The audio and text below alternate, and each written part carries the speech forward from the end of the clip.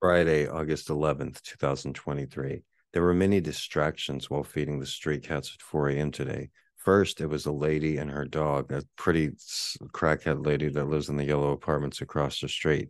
This lady has always been nice to me and Kendra to our faces, but when she didn't know I was looking today, I saw her scare the cats and say, "Stupid cats." Then she saw me and said, "Good morning," like we were all buddy buddy. I ignored her and I told the cats out loud where she could hear us. "Don't worry, pretty kitties. All she can do is scare us. She's a quackhead. Us three cats are way smarter and way better looking, too."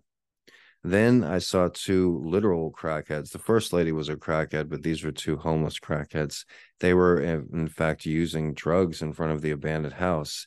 And I had not seen these particular two characters in a couple years, ever since they got rid of the drug dealing homeless camp that was over there.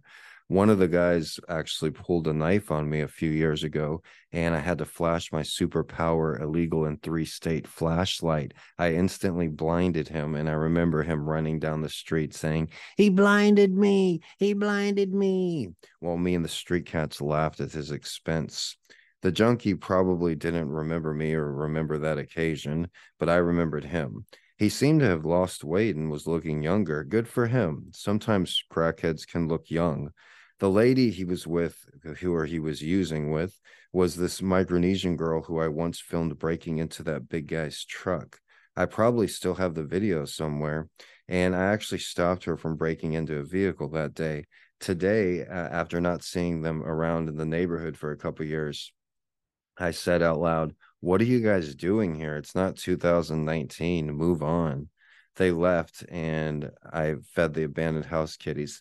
The cats were out there today. I brought for the abandoned house kitties, I brought 5 cans of pate and 2 cans of tuna, a little uh, bit of tuna on each pile, about 10 piles. But right as the cats finally began to enjoy their one meal of the day after being freaked out by the crackheads, the older lady who walks to work starts walking down the path, and she's swinging her bags at the cats, stepping in their food and hissing. Yes, hissing. She doesn't realize that I'm watching her the whole time. And then when she turns the corner, I say, "Good morning," sarcastically. And then she replies with, "Morning." I know one of the most costly natural disasters that this state has ever seen is happening just an island over on Maui. But the fact of the matter is, life goes on here in downtown Honolulu on the outskirts of Chinatown. And my heart goes out to all the people out there, but it's also a reminder to keep things simple. It's something that cats are great at doing it. Don't go chasing waterfalls because you never know what's going to happen. We're not all out here trying to be multi-million influencers. Some of us are just trying to feed some street cats.